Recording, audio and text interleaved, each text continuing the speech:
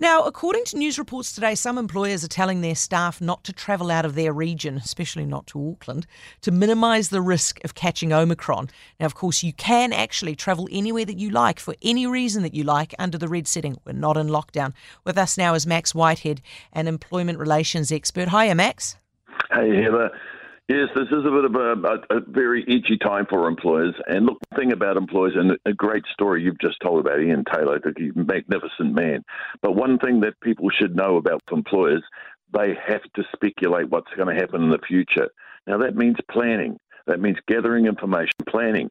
And that's how employers survive. That's how some employers do very, very well, because they've taken the time to analyse, work it out, see the gaps, move quickly before it actually happens. Gosh, Heather, I wish our government would do the same.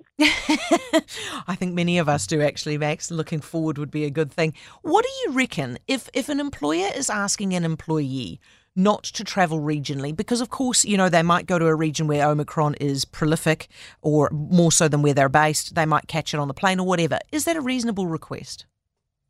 It is from their perspective. Now, you look at it, in my particular area here, there's a flat where they have over 100 people working, and they work with plastic, and they work close to each other.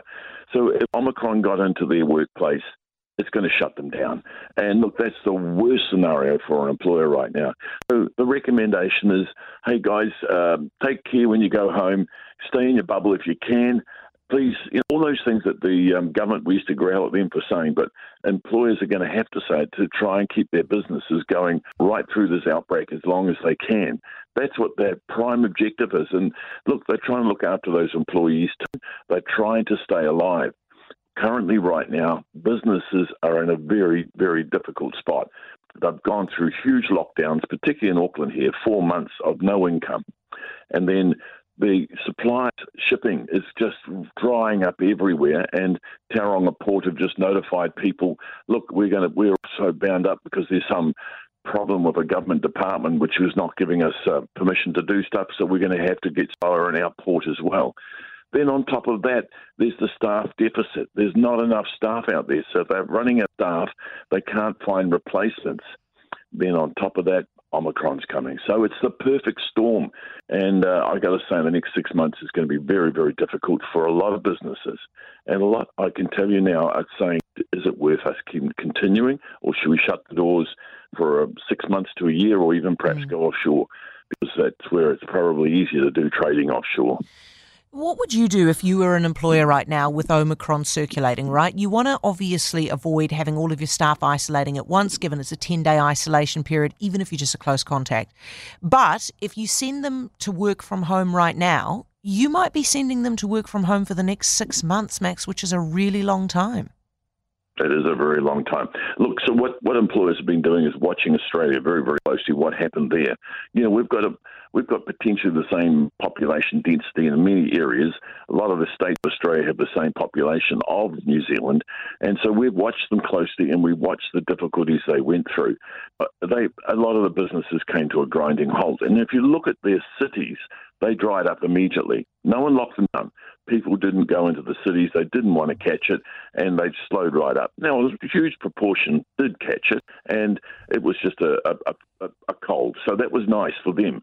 But, of course, it's always the vulnerable that are going to suffer here, and that's what we're probably bracing for. But from an employer's perspective, what you've potentially could see your business shut down, then you would potentially say to them, look, guys, these are the precautions we'd like you to take. Limit the amount of public places you go to. Limit the amount of travel you do outside the region. If you're, say, in the Waikato, look, if you can avoid Auckland, you can, because that's going to be the nub of the problem. And look, they just advise them. They can't compel them not to do it in their own time, but advise them to try and slow down the virus from getting into the business and then travelling about. But, you know, Heather, you just broke the news to me. I had no idea the government had finally woken up about antigen testing, and that's a relief to businesses. I can tell you now, a lot of small businesses just feel completely powerless here.